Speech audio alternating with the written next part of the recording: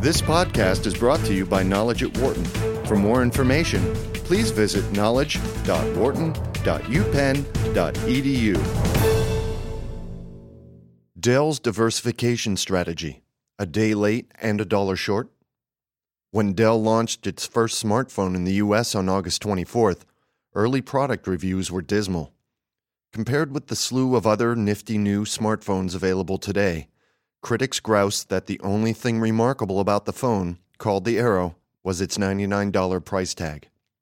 They have deemed its hardware mediocre, its operating system, running on a 16-month-old version of Google's Android, outdated, and the requisite smartphone bells and whistles disappointingly meager. If Dell wanted to find a bright side to the phone's debut, it was that it went largely unnoticed, for two reasons.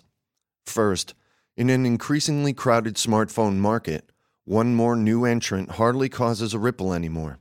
Second, the launch was overshadowed by a bigger, more dramatic event that has been unfolding for weeks at the $53 billion Texas-based company, the bidding war against rival Hewlett-Packard for a small, little-known developer of high-end data storage technology called 3PAR.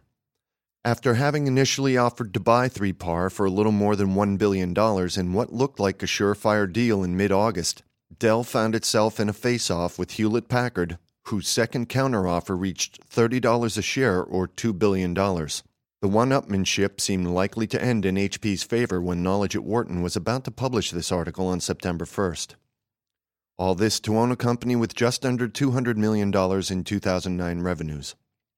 Both the lackluster smartphone launch and the 3PAR tug-of-war make one thing clear. Nothing about Dell's attempts to reinvent itself from a PC and server maker to an all-encompassing IT products and services company has been easy, says Daniel A. Leventhal, a Wharton professor of management. Quote, Dell seems to have lost sight of what it's good at and how to find new opportunities to leverage that, end quote.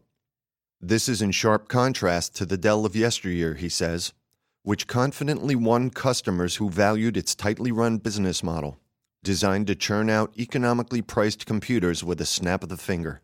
Quote, Dell hasn't become any less wonderful at doing that, he notes, but guess what? The world has changed, end quote. The problem, according to Leventhal and other Wharton experts, is that Dell woke up too late to this changed world. Even as competitors like HP snatched away its once enviable market lead by offering sharper products and services.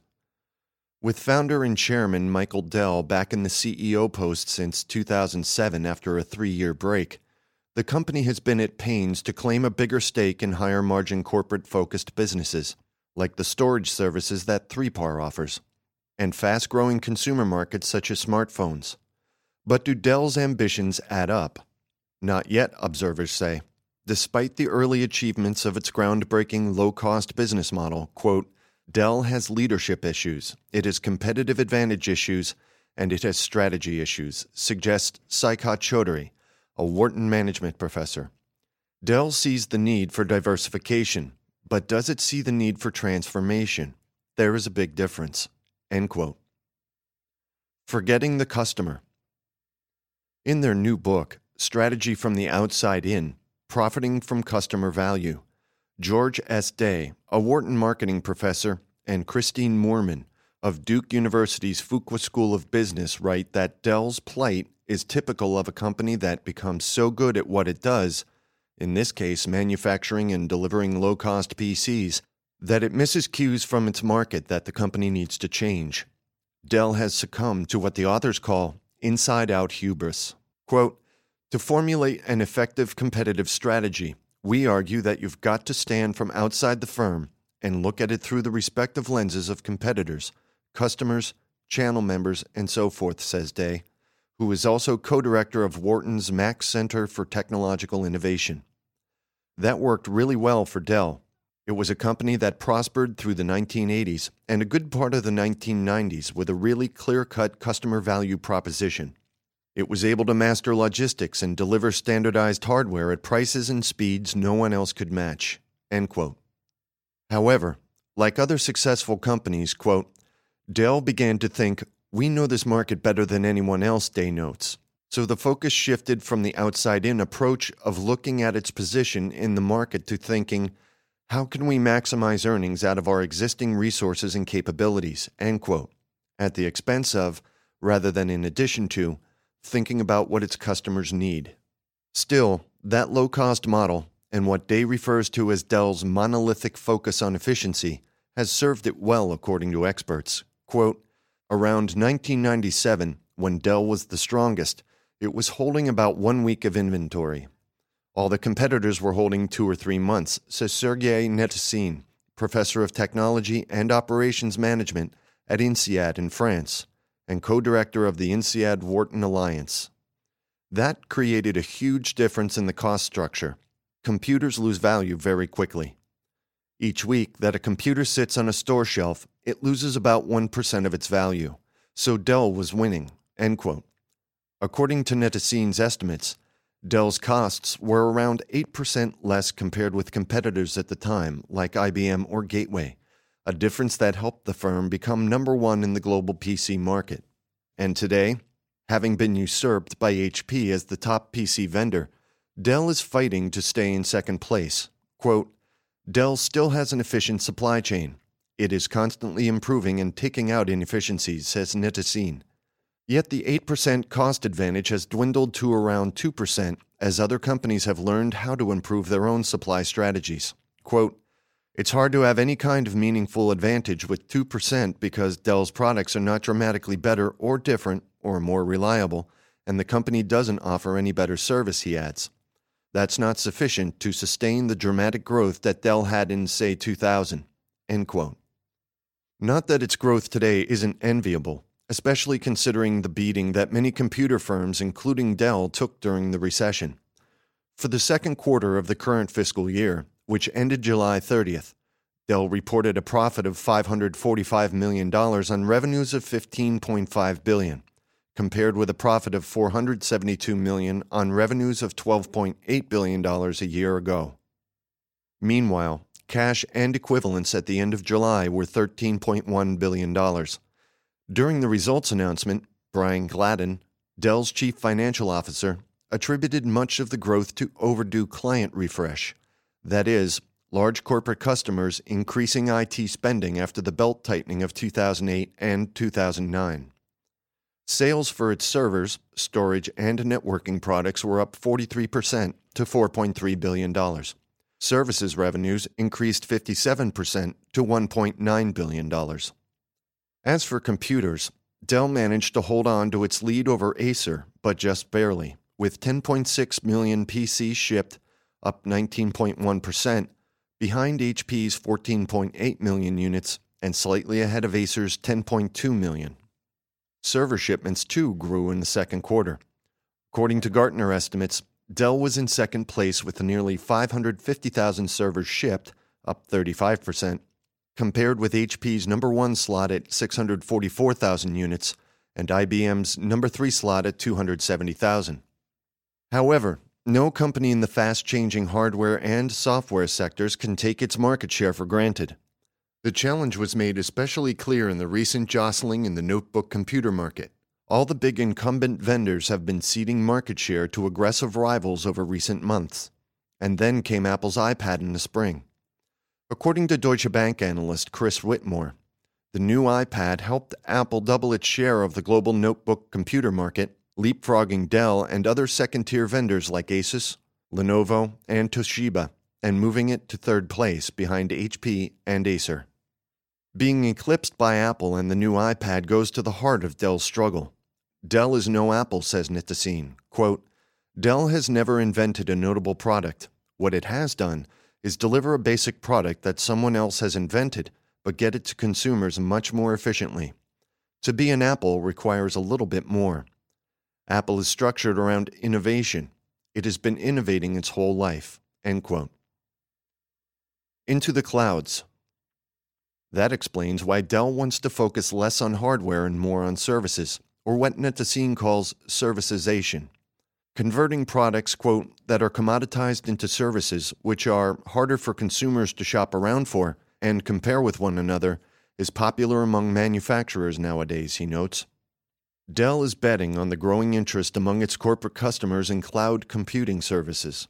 internet-based computing that lets companies access resources, such as software and storage, which providers like Dell host remotely on their behalf.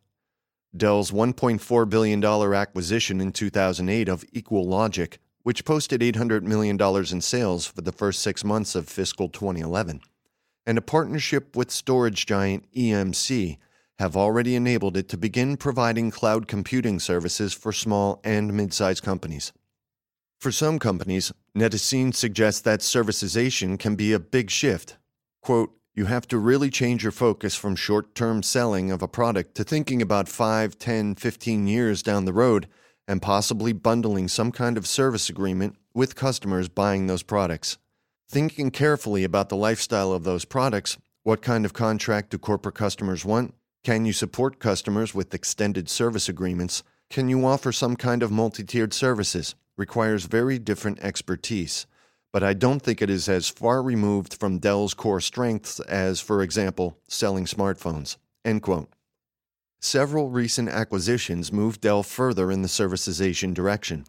That includes its biggest ever acquisition, the $3.9 billion deal last year to buy, at a 68% premium, IT management and solutions provider Perot Systems, which is currently being integrated into the Dell Services Unit. Quote, I'm wondering whether all this is too little too late, says Chaudhary. What I'm missing are some bold moves, end quote. Compare Dell's acquisitions with HP's, he adds. In 2008, HP expanded its services offerings by buying a frontrunner, Electronic Data Systems, for more than $13 billion. Shortly after, software company Oracle bought Sun Microsystems for $7.4 billion to get into the computer hardware market for the first time. What these companies want to do, according to Chaudhary, is emulate IBM, which sold its computer manufacturing to Lenovo and shifted into services by buying PricewaterhouseCoopers Consulting in 2002 for $3.5 billion. David Hsu, a Wharton management professor, agrees that Dell has the cash and the clout to push its strategy further than it has been, despite concerns about tougher times ahead if the U.S. tumbles back into a double-dip recession. Quote, there's a tendency to focus on profitability and operations and not make a strategic move, but I don't think the shareholders would like it, even in an environment like ours, he says. Smaller acquisitions for a company like Dell shouldn't be overlooked, however, observes Lawrence G. Rabiniak, a Wharton professor of management. Quote, it doesn't matter whether an acquisition is big or small. The question is whether Dell finds something to acquire that fits logically or extends its strategy. Is Dell buying growth but destroying value? End quote. As Rabiniak sees it, while the 3PAR acquisition makes sense as a way for both Dell and HP to expand their services, the premium both were willing to pay does not. He adds that the bidding war has been more about HP-Dell politics than 3PAR. Quote, there's a little ego involved, he suggests. HP got rid of CEO Mark Hurd in August, and it wants to prove to the world that it can still make strategic decisions without him. And Dell still wants to beat HP badly because HP has beaten them in PCs. End quote. The 3PAR win, if successful, would be good timing for Michael Dell. In July, he agreed to pay $4 million, and the company agreed to pay $100 million to settle a case in which the Securities and Exchange Commission accused Dell executives of misleading investors about its profitability. A month later, at the company's annual general meeting, 1/4 of Dell's shareholders refused to vote for Michael Dell's re-election to the board as chairman. That's why he wants to show that he's still okay, even though 1/4 of his shareholders don't think so. That he can do a lot of good things for shareholders, and they're wrong for picking on him, notes Rabiniak. All things to all people. According to Day, Dell needs to sharpen its focus. He describes the current strategy as a day late and a dollar short. HP and others have been expanding into services far longer than Dell has. He suggests that part of Dell's challenge is shaking its obsession with internal inefficiencies to focus outwards.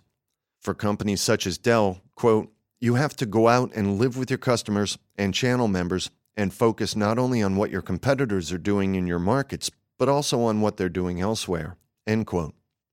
Other experts raise concerns about Dell's inability to articulate its priorities. Is it smartphones and the like for consumers? Is it one-stop shop products and services for its corporate customers? Is it PCs and laptops for everyone? Or a little bit of everything? Quote, I'm not sure if Dell is hedging its bets or if it is uncertain of where it wants to go, or if it wants to be an all-around big player like an HP that straddles both worlds, says Chaudhary. At present, it looks like it's not sure where it can make much impact. End quote. Dell is trying to be an everything IT business, a diversified company, adds Nettesine. The problem is that it's extremely hard to do all those things well. It's hard to see how Dell can compete with all those powerful companies that have been in the business longer and have much better products in many cases. End quote. It is a problem when companies like Dell try to take an option on many different segments, says Xu. It can be very expensive as well as confusing to send mixed signals not only within its own organization, but also to the outside world as to what is unique about Dell. What Dell needs to remember, he adds, is that you don't have to master the whole value chain in order to be a valuable company. For more business news and analysis from Knowledge at Wharton, please visit knowledge.wharton.upenn.edu.